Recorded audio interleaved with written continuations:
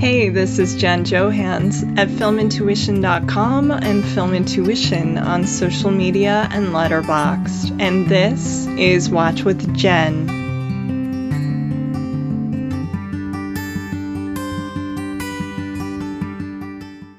Planning to travel, it always helps if you have the right guide.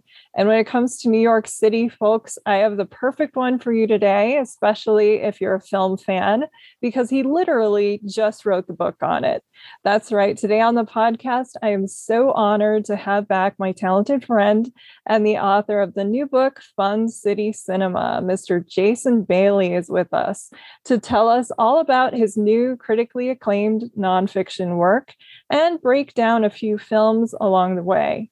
A gifted film writer, critic, and historian who's the editor-in-chief of the site Crooked Marquee, an author of 4 additional books on film, and a freelance journalist with bylines everywhere from the New York Times, Vulture, The Playlist, and beyond. Jason, it is so great to have you here. How are you doing? And how's this incredibly busy and exciting fall shaping up for you so far? Oh, thank you. You always give the sweetest introductions. Thank you so much. I feel semi-accomplished after listening to that. It's been good. It's been good. It's been a little nuts though. It's this is the 5th book, but sort of the biggest one to date in terms of profile and publisher and those sorts of things. So I've been doing a lot of promotion, and also, we sort of purposefully timed it so that the 2nd season of the podcast, which is sort of a spinoff of the book, was rolling out around the same time. So, been doing a lot of work on that. And then in addition, the usual sort of freelance stuff. So it's been busy, but it's a good busy. I haven't had to do anything I haven't had a great time doing over the past few months. So it's good. I am so glad. Couldn't happen to a better writer, nicer guy. So I'm just very excited for you. And I just want to say congratulations again on Fun City Cinema, which I'm very eager to read, the companion podcast, which everyone listening should be sure to check out, and all of the related success from starred reviews to these cool sounding Alamo Drafthouse hosting gigs you've been doing across the country. Yeah. I know we talked last year about the book, but for anyone who might be unaware, what can you tell us about Fun City Cinema, the book, the podcast, and also just what you set out to do as a film historian and author? Oh, thank you. Well, yeah, the book is, it's a 100-year dual history of New York City and New York City movies and their various intersections through that century. And it's told in 10 chapters. Each chapter covers a decade. Each chapter focuses on sort of a quintessential New York movie of that decade as sort of the primary prism. Okay. But, with additional sort of side essays and back alley journeys into other films and things like that. But basically the idea being that New York is that the history of New York cinema and the history of New York itself are sort of intermingled inextricably. And that every movie that we think of sort of as a great New York movie is that way partially because of what was happening in the city at that time and how those events seeped into the movie consciously or not. So in each chapter, I'm trying to do kind of a combination of the production history and reception of the film, but also sort of the key events in New York in that period that kind of make that movie so relevant and make it the quintessential New York movie of that decade. By sort of diving into New York City politics and gentrification in New York, and all the sort of different ways that the city has changed over the course of that century, because it's an ever-changing city.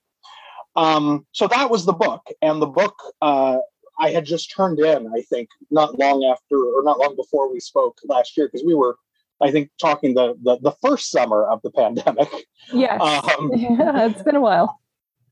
And then not long after that, I have my best friend, Mike Hull, who is a documentarian. He has a terrific documentary I have to plug on HBO Max right now called Betrayal at Attica, which is about the Attica Ooh. uprising. And it's phenomenal. And I'd say that if he wasn't my best friend.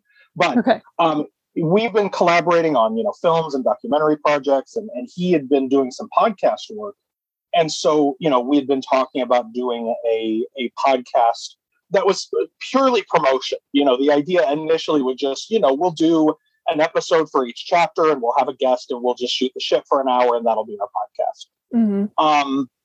But then the summer, after I turned in the book, I was sort of getting antsy and, looking for creative outlet of some kind.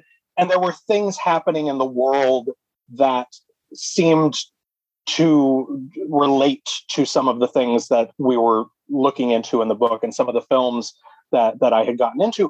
And also there was a lot of stuff that there just wasn't room for in the book that I still wanted to write about and talk about, because, you can only fit so much into a 100 year history. And so that initial idea of just sort of a chat podcast transformed into this idea of doing kind of a nonfiction narrative storytelling podcast that is edited like a documentary, because that's, his background specifically. Mm-hmm. So, in each episode, and we're finishing up the second season right now. In fact, I just finished the last script for the last episode today. But we'll end up with a total of 10 episodes. And each one, delves into a film or a group of films that are thematically connected, that are important to New York's history, and then connect it to New York's history. And also, when we can, connect it to what's happening in New York and in America right now. Yeah. And we do that with the help of political commentators and film critics and historians and authors and actors and filmmakers, and just we talk to everybody on the podcast, from my film critic pals to Martin Scorsese. We try to get. I saw that name and I was so ecstatic. Yes. The whole spectrum of sort of perspectives. And so I'm in a weird way, what was supposed to be, again, this sort of crass promotional tool for the book ended up kind of becoming its own thing, and a thing that I'm as proud of as I am of the book. But as a result, usually you turn in a book after spending however many years you spend on it. In this case, I had spent almost 3 years when I turned it in. And then usually, you take a break from it and come back to it in a year or so when it's time to promote it. And instead, it's just been another solid year and a half of still living in this world of New York movies and New York history and how they tie together. Yeah. And it's hard to put that behind you. I can only imagine 3 years, my goodness. That, of course, includes how many movies? I'm sure you probably kept a tally, or maybe not. I did. No, I did. I certainly did. How many did you watch? How many did you write about? I watched or rewatched a total of just south of about 300 movies. Wow. Over the course of the project. So, because of New York cinema history being what it is, it's a little lopsided to more recent stuff, just because many more films were shot in New York after about 1966, which, we get into why that is in the book. But yeah, there was, and I would say it was probably, I don't know, about a 50-50 mix of things I had seen before and things that I hadn't.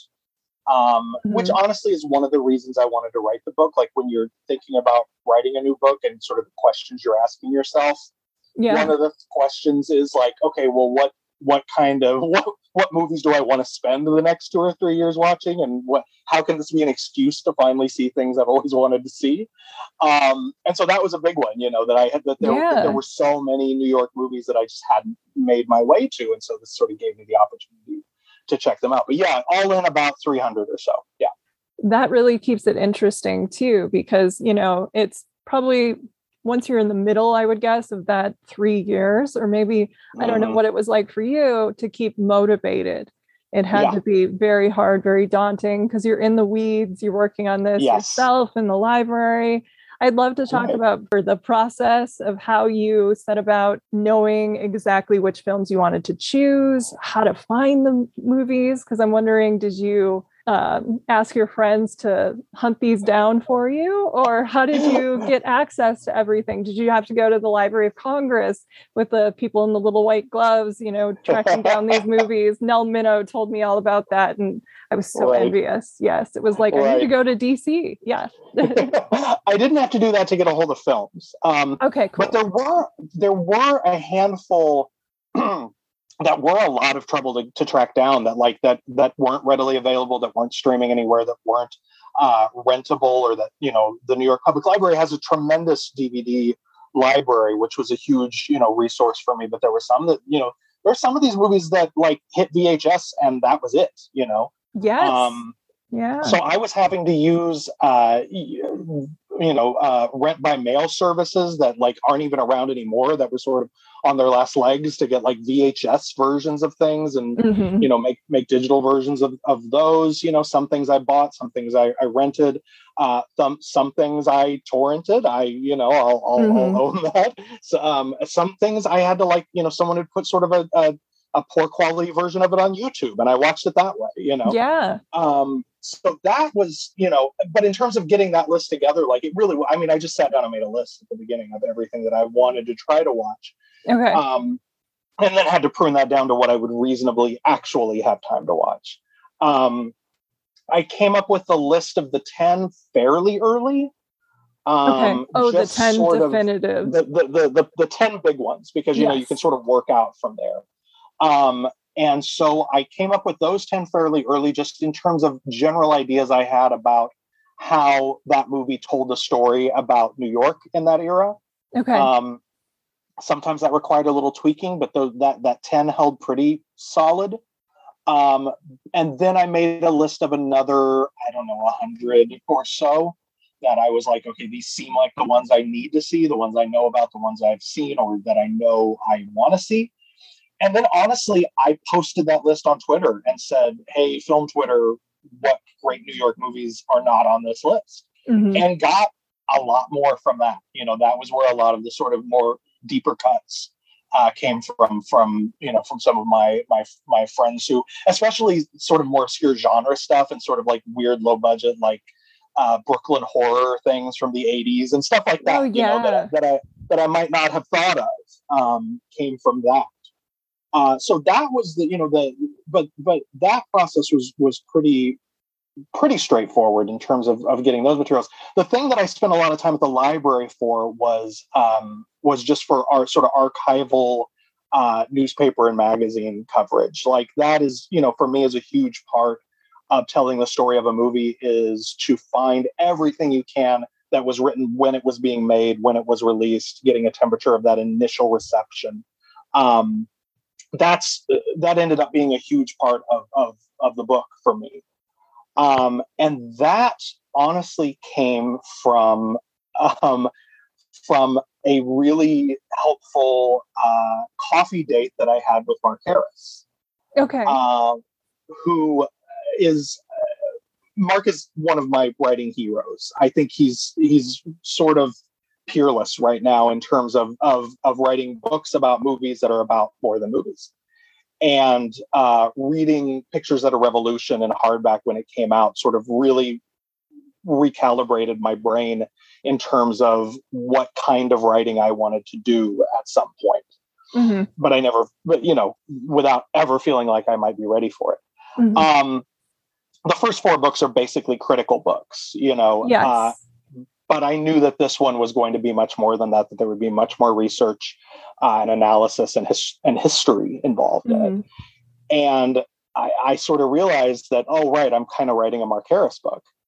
And then I said to myself, well, luckily I have access to Mark Harris, so I can ask him how to do that. That always helps. Yeah. It really does, So I sent him a message, and I was very upfront. I said, I hope you take this in the spirit in which it's intended, which is complimentary, but I'm working on my next book. It's a Mark Harris book, basically. Can you help me tell me how to write that?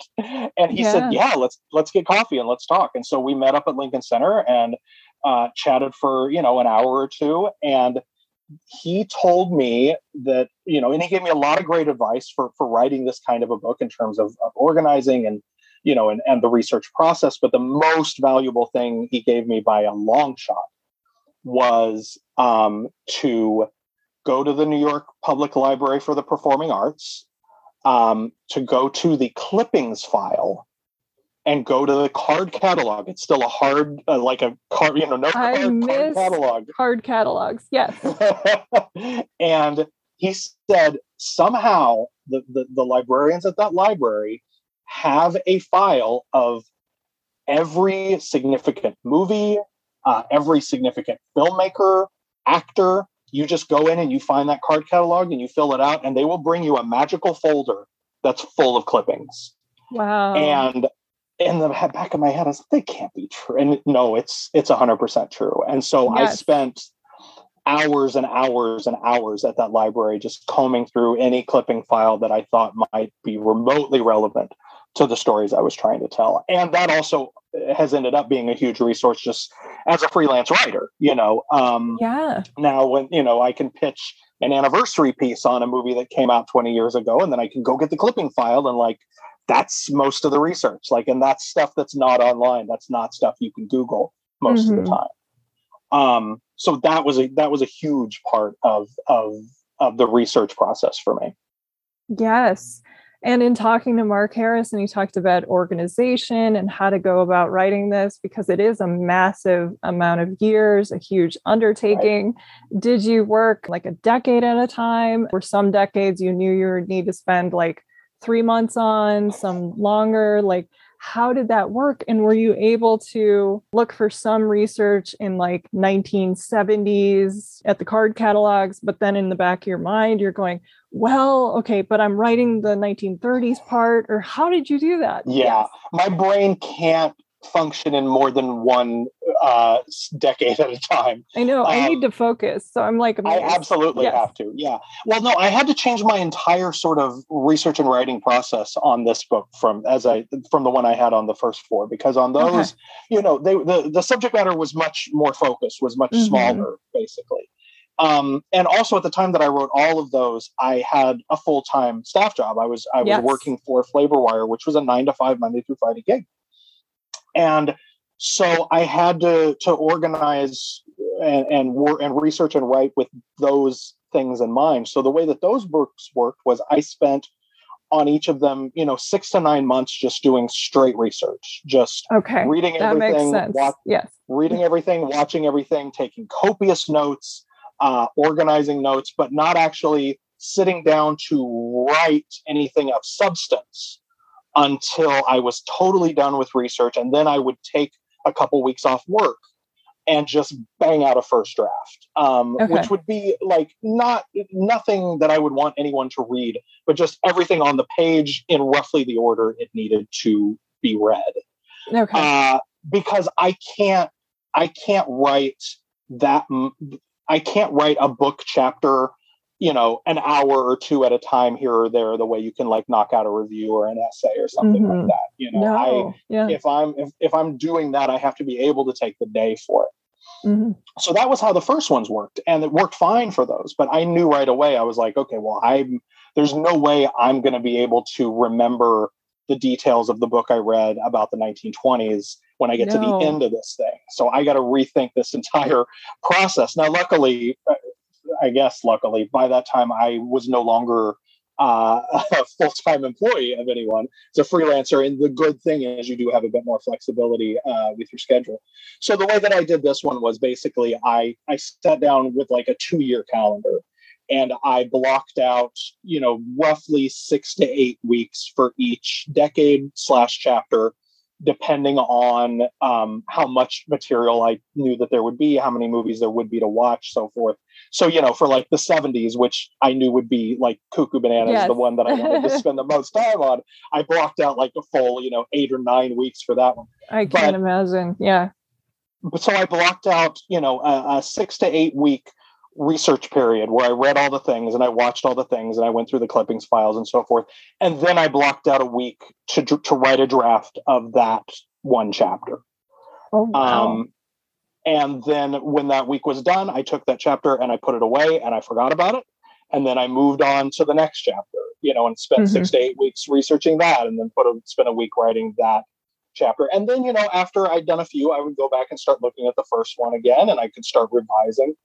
But I did that chapter by chapter for, roughly 2 years, and then spent a couple of months at the end of that, then revising, editing, rewriting, synthesizing, making it a coherent book.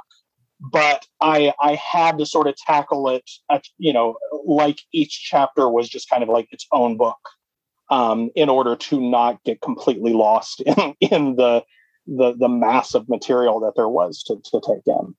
Yeah. And a lot of this with research, and I'm sure you hit up sources that was in that same 6 to 8 week period, or later on, were you thinking, I need to talk to these filmmakers or these actors who keep showing up in things, producers? Were you just kind of, no, I need them in this period and that's it? Or were you, that's a really good question. And that's kind of an area where I failed a bit. Because I can't. One piece of advice that Mark gave me was do your interviews early, because you never know what's going to happen. Oh yeah. I had confirmed a lot of people early on, because sort of having those confirmed interviews in the proposal helped sell the proposal. But I'm not a seasoned interviewer. I've done some, but not a lot. And I get very insecure about it. And so I didn't want to interview anyone unless I was really researched and like loaded for bear and ready to talk to them. And so as a result, yes, I didn't end up really interviewing people until I was in the thick of that decade. That bit me in the ass, because when I was gathering those original confirmations, I confirmed an interview with Larry Cohen. Oh, wow. And his people were like, yeah, can you do next Thursday? Like they were ready to go. And I did not feel ready to talk to Larry Cohen. I wanted to rewatch all the movies and have all these great I am the same way. Yes. Yeah. And so I was like, oh, no, I'm just doing a confirmation for now. I'll be back in touch in a few months, and we'll set it up then. And then 2 months later, he passed.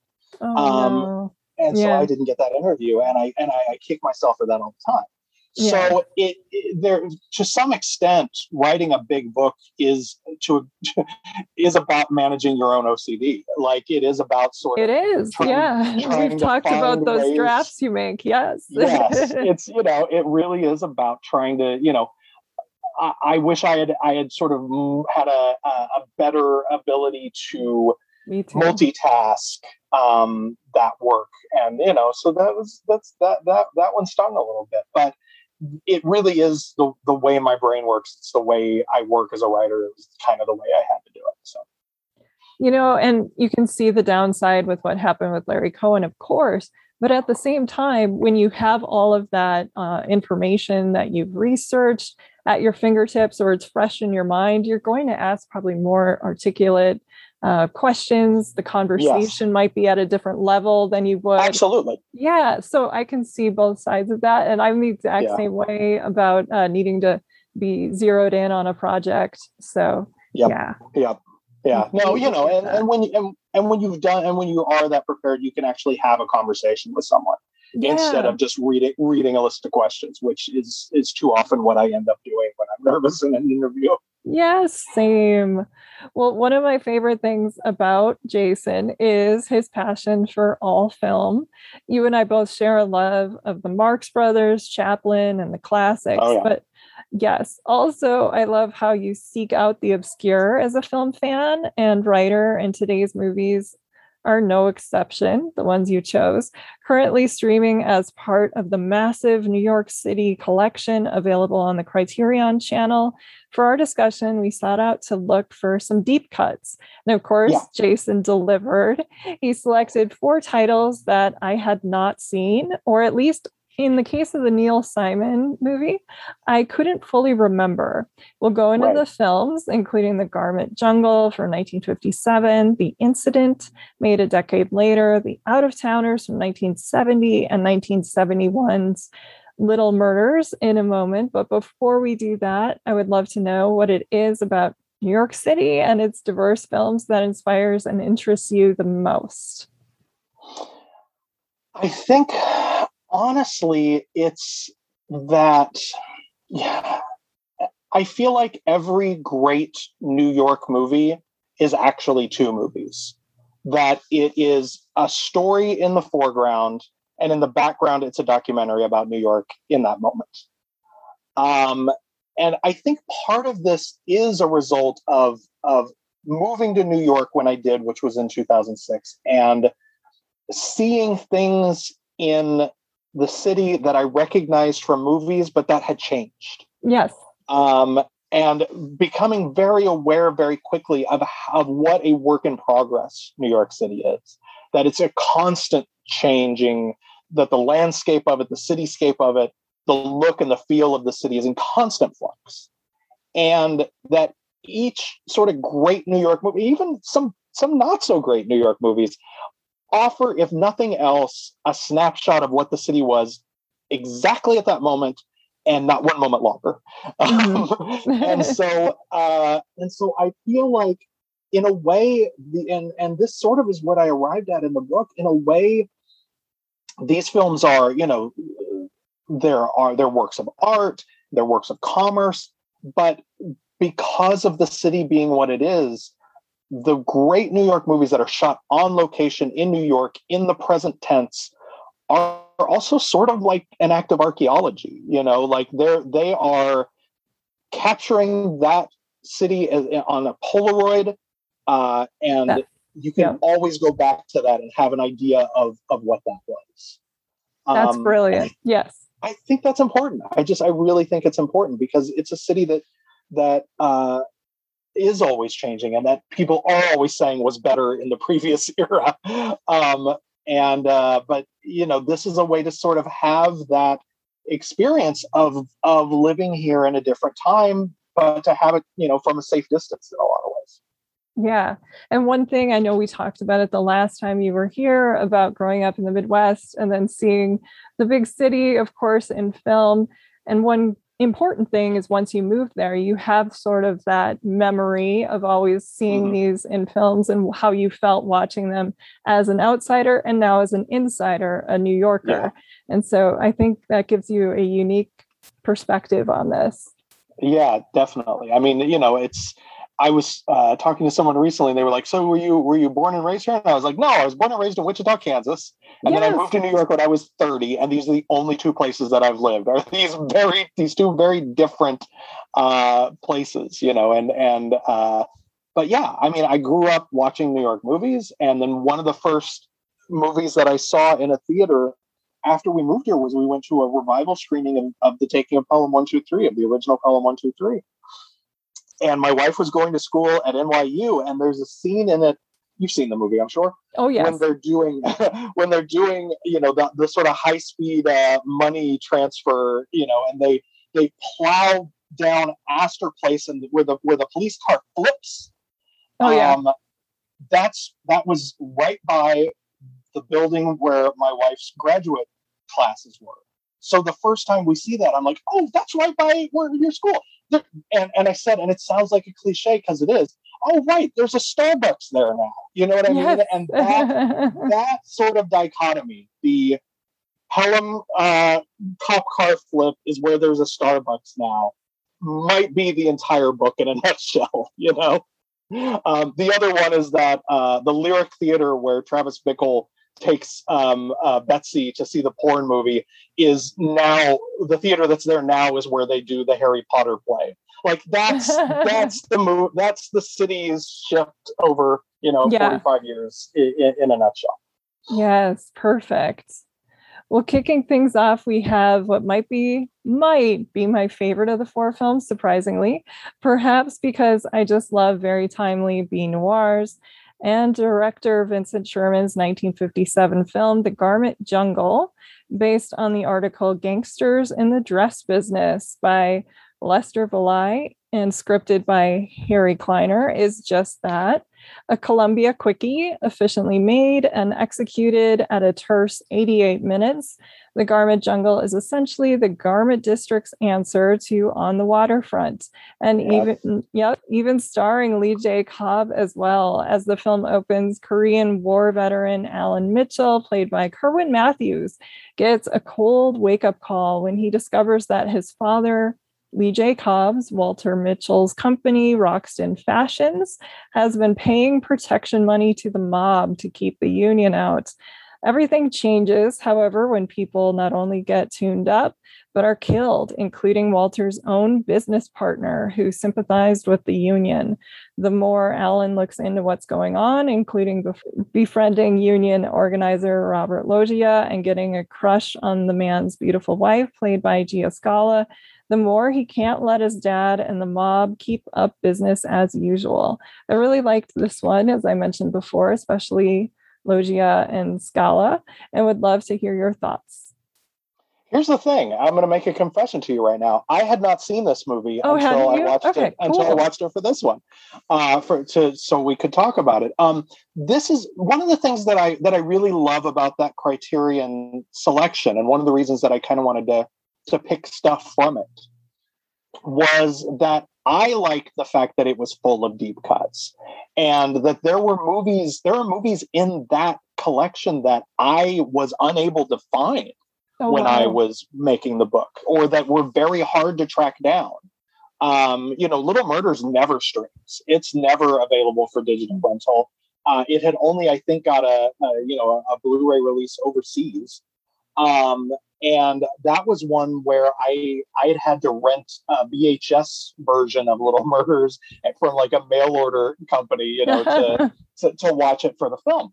So Garment Jungle is not one that's usually easy to come by. It is in the Columbia Noir Volume 1 set from Indicator, but again, that's an overseas set that I did not have at the time, or it may not have even been out at the time that I was researching the book. Yeah. And so when that collection came up, I was like, well, there's a handful of these that I haven't even seen. So, I honestly, I picked that one because I wanted to have an excuse to finally watch it. Perfect. And you're bang on. Yes, it is very much a garment district on the waterfront. That influence is keenly felt. Also a big sort of, a lot of these 1950s New York films were very much made in the shadow of The Naked City. Yes. Which is the focal film of the 1940s chapter in the book, and was a huge deal when it came out. And I think it's in the Criterion program as well. I'm pretty sure. But it was a huge deal because it was, films were generally not shot in New York at that time, even if they were set in New York. They would either just, every studio had a New York street on their back lot, that was sort of made to look kind of like a New York neighborhood.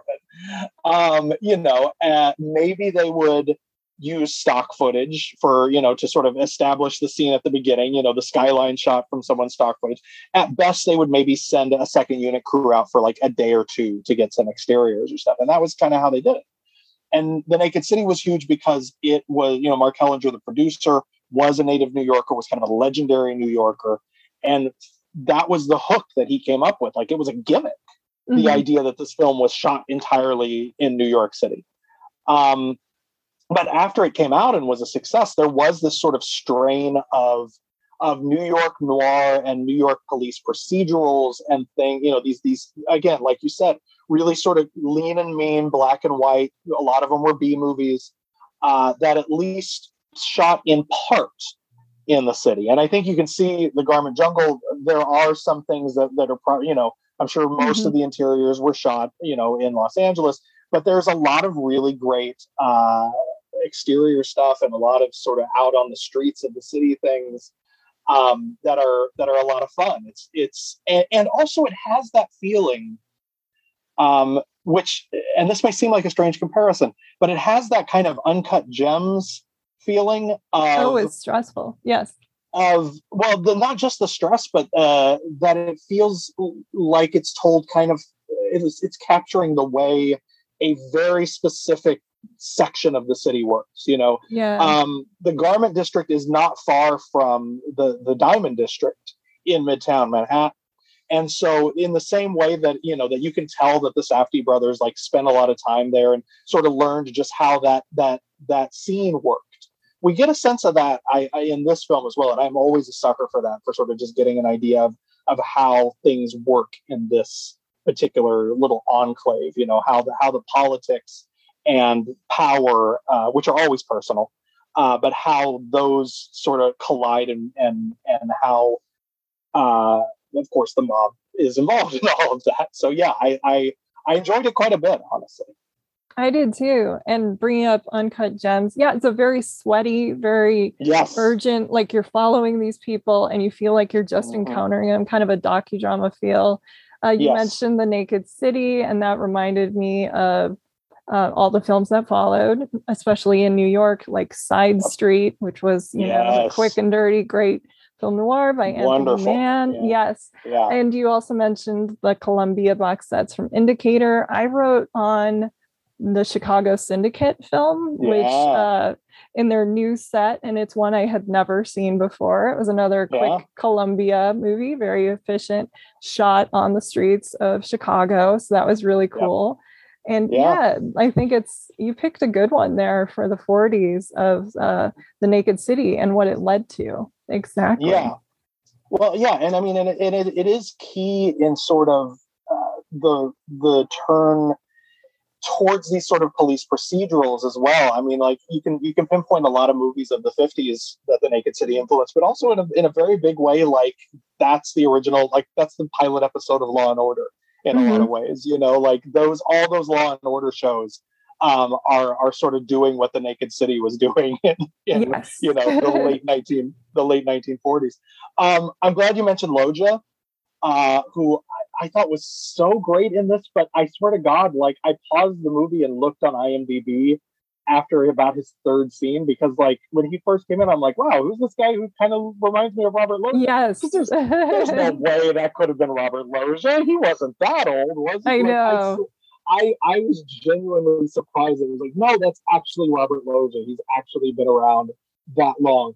And I also sort of quietly enjoyed the circularity of a la Scarface of him playing a Hispanic character.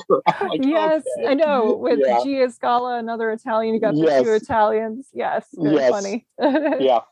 And also can't throw enough love to Richard Boone, who so good and so scary, and weirdly one of these an actor who I was only sort of vaguely aware of until about the last few months, where just he keeps popping up in old Westerns and things that I've just been watching, as lockdown movies for whatever reason, like of course. I dived into, I had never watched, the Randolph Scott, Bud Whitaker films until. Me neither. Yeah. They hooked me right away. Yep. Absolutely. And he's amazing in, whichever one of those he's in, and now I feel like a schmuck for bringing it up. And I also have seen him in a couple of John Wayne movies lately, and he's just like he's a terrific villain because he's never just a villain. There's always something psychologically interesting happening with him. Yes, and Sherman is such a good director of actors too. When I was looking him up, I was like, wow, he directed, Bogart and Ida Lupino and Betty Davis. And yes, again and again, all these great actors. So even though he's making this cheap film or a quick movie, I mean, he's bringing that credibility and all of his experience to it. And it pays off with these actors and the way he directs them. Yeah, definitely. Yeah. So yes, this was a very good discovery then. I'm glad you brought this one up. Yes, me too. I felt like a real schmuck if I suggested it and then it turned out to be a stinker. No, so good. But the rest of the films, including The Incident, The Out-of-Towners, and Little Murders, deliver three variations on the same theme. So it makes sense to discuss them together, released over the same 4-year span, and all dealing with the crime and unrest of the city and the way that New York life might just, if not conquer you, then at least drive you insane. Our first film, based on a 1963 TV movie called Ride with Terror, was directed by Larry Pierce as The Incident in 1967, a harrowing and at times still quite hard to watch psychological thriller about two criminals played by Tony Musante and newcomer Martin Sheen, who terrorized 14 passengers on the same subway car. The film co-stars Beau Bridges, Ruby Dee, Jack Gilford, Ed McMahon, Donna Mills, Gary Merrill, Thelma Ritter, Brock Peters, and Jan Sterling. Jumping ahead then 3 years to 1970, our second film, directed by Arthur Hiller and written by that early bard of New York City, Mr. Neil Simon, uses his insider's view to tell the story of two outsiders. In this case, that's the titular out-of-towners, played by the wonderful Jack Lemmon and Sandy Dennis of the suburban Ohio Kellermans, who survive a hellish 24-hour period where everything that can go wrong does go wrong as the couple travels to New York for Jack Lemmon's job interview. A definite work of uncomfortable cringe comedy and a great preview of coming attractions for Simon, who would soon script Bruce J. Friedman's short story, A Change of Plan, for Elaine May as the Heartbreak Kid, which I just discussed with Peter Avellino in my Charles Grodin episode.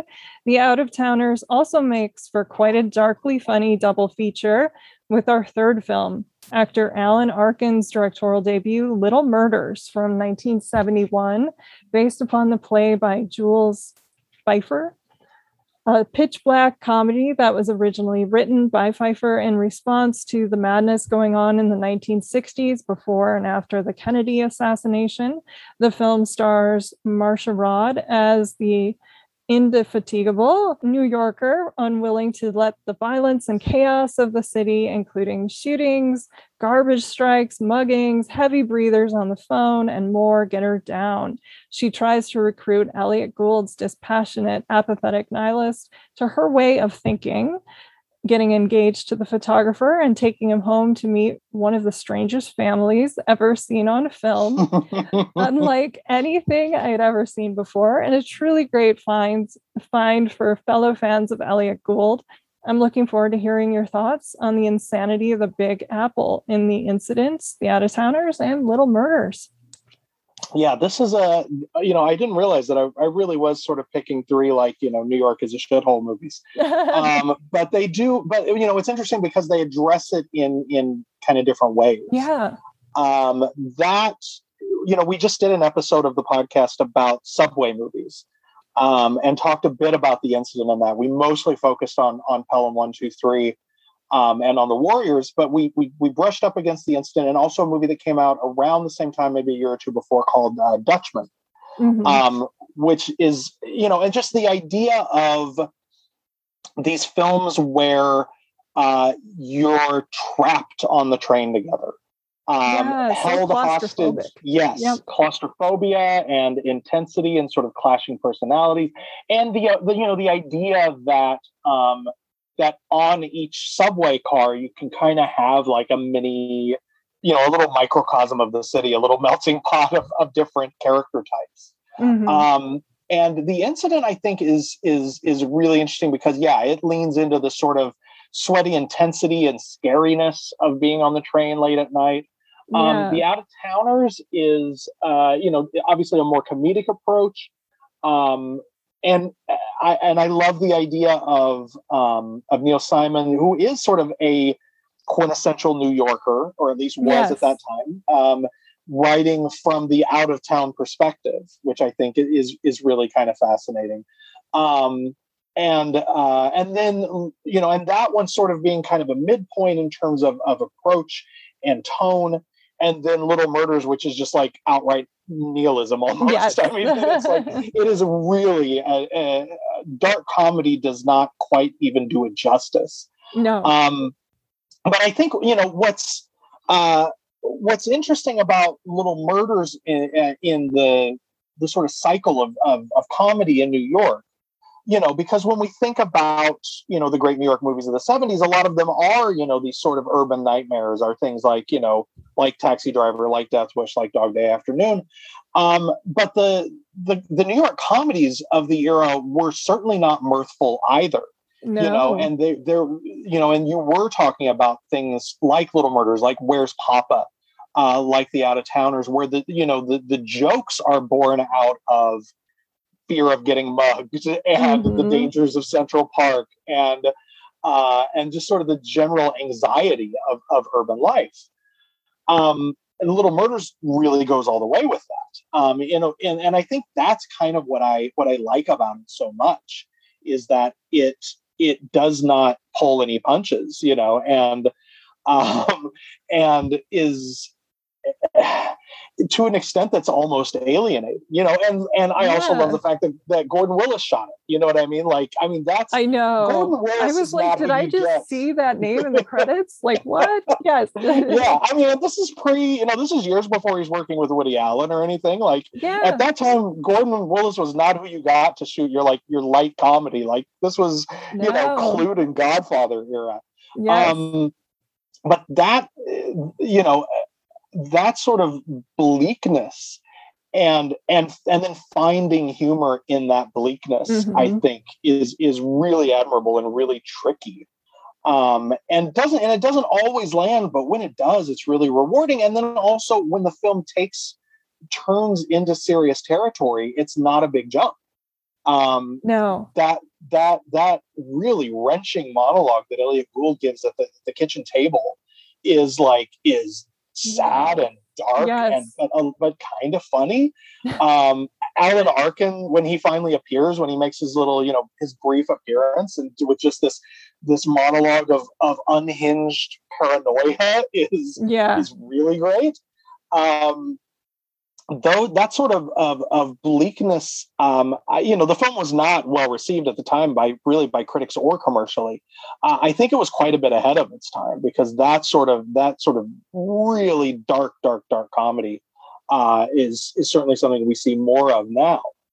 And then in terms of The Out of Towners, I love the fact that it's sort of and one of those everything that can go wrong will go wrong comedies, which those always land for me, especially when they're in that kind of tight time frame. You know what I mean? It's very after hours kind of thing. Yeah. Yes. Everything keeps going wrong. Yes. Yes, exactly. And the fact that they arrive in the middle of a transit strike and a sanitation strike and a rainstorm is just is so perfect. But also accurate to the era, like the late 60s and the early 70s. Those, the transit strikes, the sanitation strikes, those were real problems in the city. Was the trying to keep all of the city services intact and keep the budgets funded and all of that sort of thing. The scene where she kind of gives that long speech in the bathroom towards the end of the movie about how and why she doesn't want to live there. Is sort of in the same spirit as some of those long speeches in Little Murders. It is, again, you can tell that Jules Feiffer and Neil Simon were both playwrights, because they're not afraid to take those sort of theatrical moments. But yeah, and Sandy Dennis was an actor who I hadn't seen a lot of her work. I didn't have really strong feelings about her before I embarked on the book, but she clearly was an actor who was a New York actor who was working in New York, making New York movies in this sort of golden era, late 60s, early 70s. And so I saw a lot of Sandy Dennis in the process of making the book. And I love her now. I think she so personified the sort of jittery neuroticism of that era so effortlessly. She's just wonderful. So I'm sorry, I'm babbling now. I'm just veering from one to the other, but yeah, the sort of the desperation of all of these films. It's a matter of degrees and it's a matter of tones, but it's definitely very present in all of them, if that makes makes any sense. Yeah, well, bringing up Gordon Willis and then touching on Woody Allen and sort of this darkness in the humor at the time, it reminded me of that line from Crimes and Misdemeanors, comedy is tragedy plus time. And I was kind of wondering what was going on with Neil Simon at the time he wrote The Out-of-Towners, because this is not what you would expect from Neil Simon from this era. I've told this story on the podcast a few times, but I'm such a big Neil Simon fan that, like, when I graduated high school, this is how cool I was, Jason. I used some of my money and I bought 2 volumes, huge volumes. These books were like enormous. Volume 1 and 2 of the Neil Simon plays.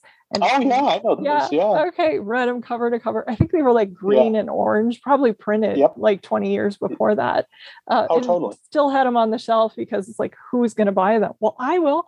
No. Yeah. But I love also that you brought up Sandy Dennis, because earlier in the year, Ben David Grabinski suggested kind of the trippy side of Robert Altman in the 70s. And so we watched That Day in the Park, and that was totally new to me. And I know that's set in, like, I think it was British Columbia, something like that, right? With Sandy Dennis. But when I saw that, I was like, wow, this is a different side of her. I mean, she is really something. Yeah. Yeah. Yeah. And to the Neil Simon point too, one of the things that was really revealing for me as well was that one of the films I watched in that same, in the same chapter, in the same research period, was The Prisoner of Second Avenue from 1975. That is another one. Woo. Yeah. There's some pain there. Yes, which is a little, in a kind of fascinating way, because it's him and Jack Lemmon again. Yep. And it almost feels like sort of a spiritual sequel to The Out-of-Towners, because, it almost feels like, it's Anne Bancroft in for Sandy Dennis, but it really does almost feel like if this couple had gone a different direction, had decided to stay in New York for those 5 years, and then we sort of check back in with them as they're really losing their minds. Yep. And again, that one, that one is informed by what was happening in the city around then, that there's a heat wave and there's a garbage strike again. And, that all of that is, present in that era.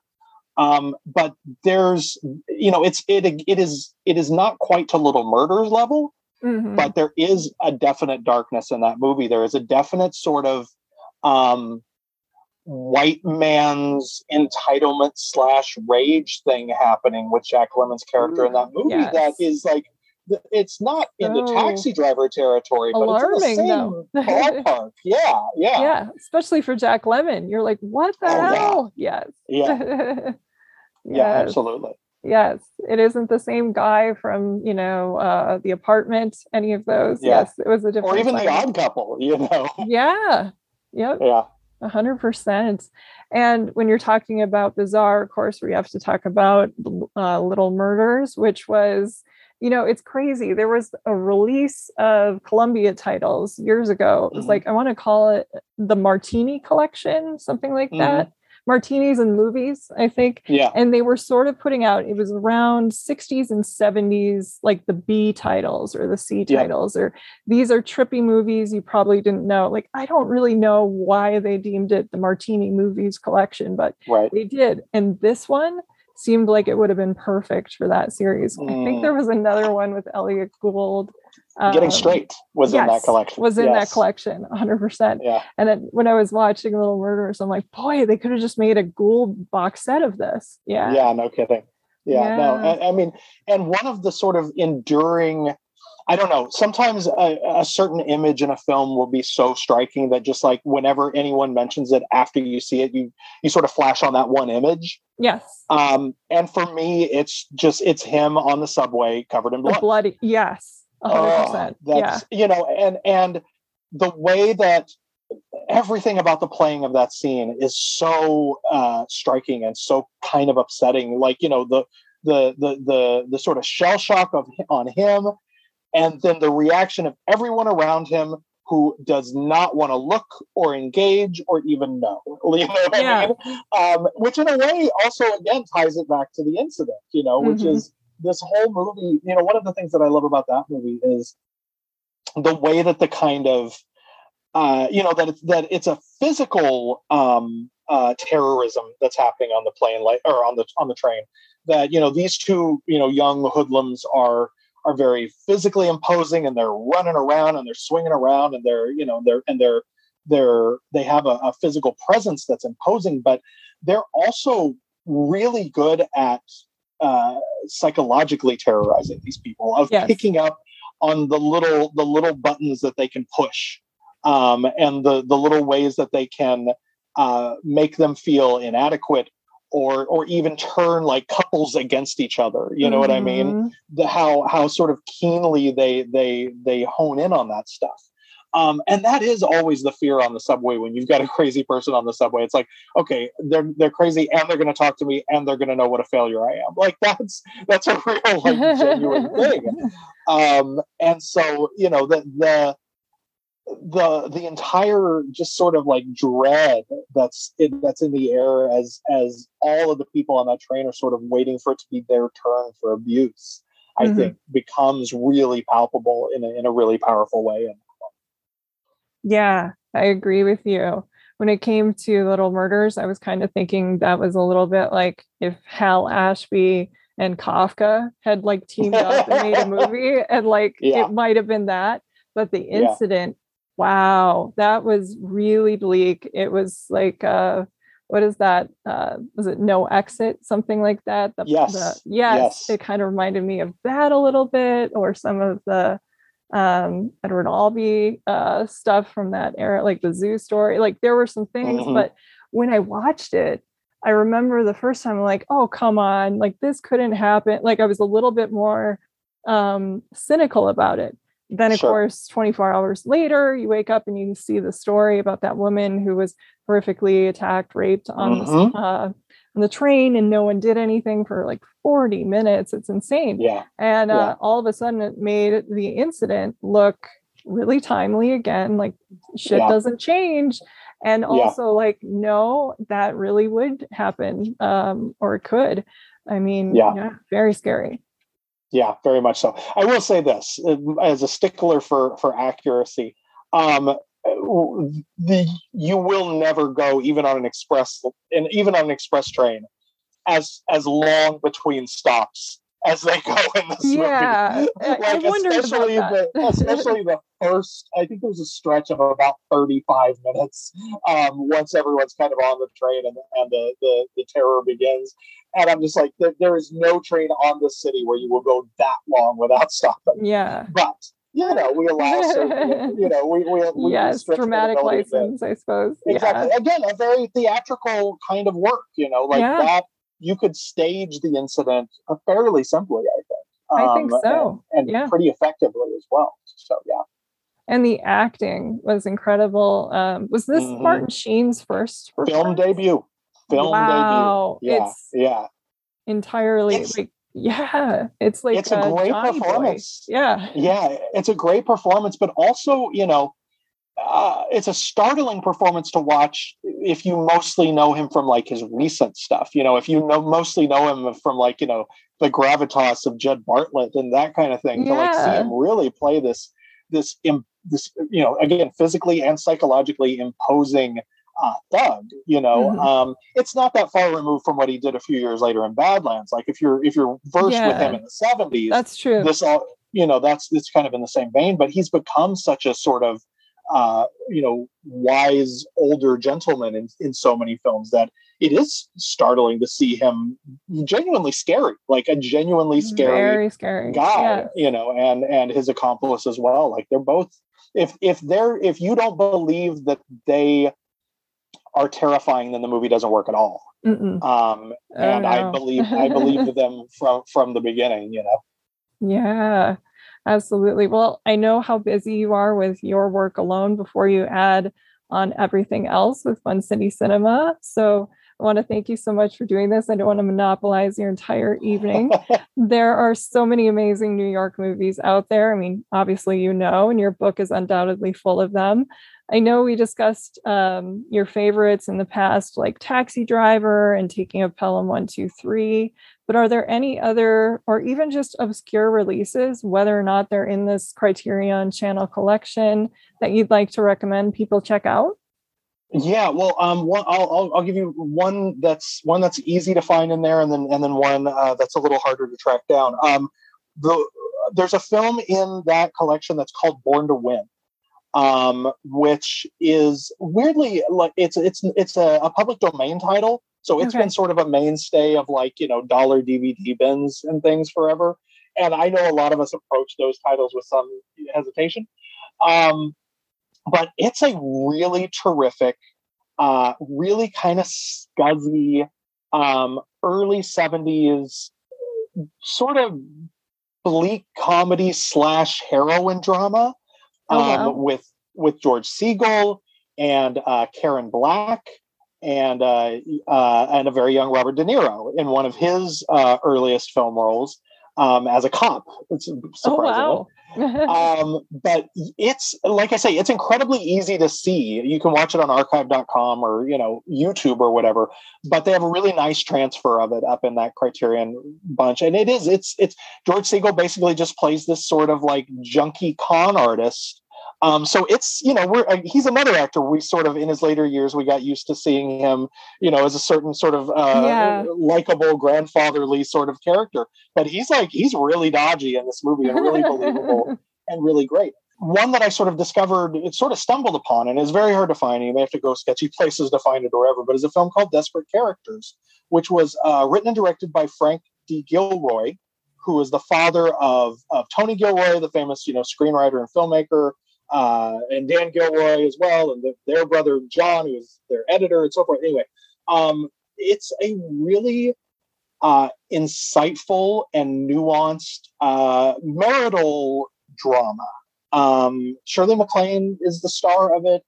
It's very much in the sort of has the same kind of feel as like An Unmarried Woman, Oh, wow. or Kramer versus Kramer, or some of those kind of like or some of the heavier Woody Allen movies, like those sort of 70s kind of like Upper East, Upper West Side, well-to-do-ish sort of types. It's like these are the sort of the 70s New York movies that aren't scuzzy Times Square movies, because these people live in a kind of a different world. Hmm. But Desperate Characters is so beautifully written and so insightful about the complications of long-term relationships and marriage and the temptations outside of it. And Shirley MacLaine is just extraordinary. Like, it's one of those, you never hear about it, but I would put it in the same sort of company as things like Terms of Endearment, in terms of like her top tier performances. It's a really, really wonderful movie that nobody knows about. Wow. It's amazing that you picked a Shirley MacLaine, because yesterday I watched Some Came Running. Oh, Again, God. yes. Yeah. And for a podcast I'm doing next week on Dean Martin. And Oh, so, wow. yeah, so I just watched that again, and she blows you away every time you Yeah. see it. Yeah. Like, wow. So now I need to check that one out. Yes. Yeah. I'll send you a digital file when you're ready to watch it, because you may have trouble finding it otherwise. All right. Sounds good. Well, Jason, I want to thank you so much for doing this. And I learned a lot. It's been a real pleasure. Oh, thank you so much for having me. It's always such a pleasure to chat. This is Jen Johans at filmintuition.com and Film Intuition on social media and Letterboxd. And this is Watch with Jen.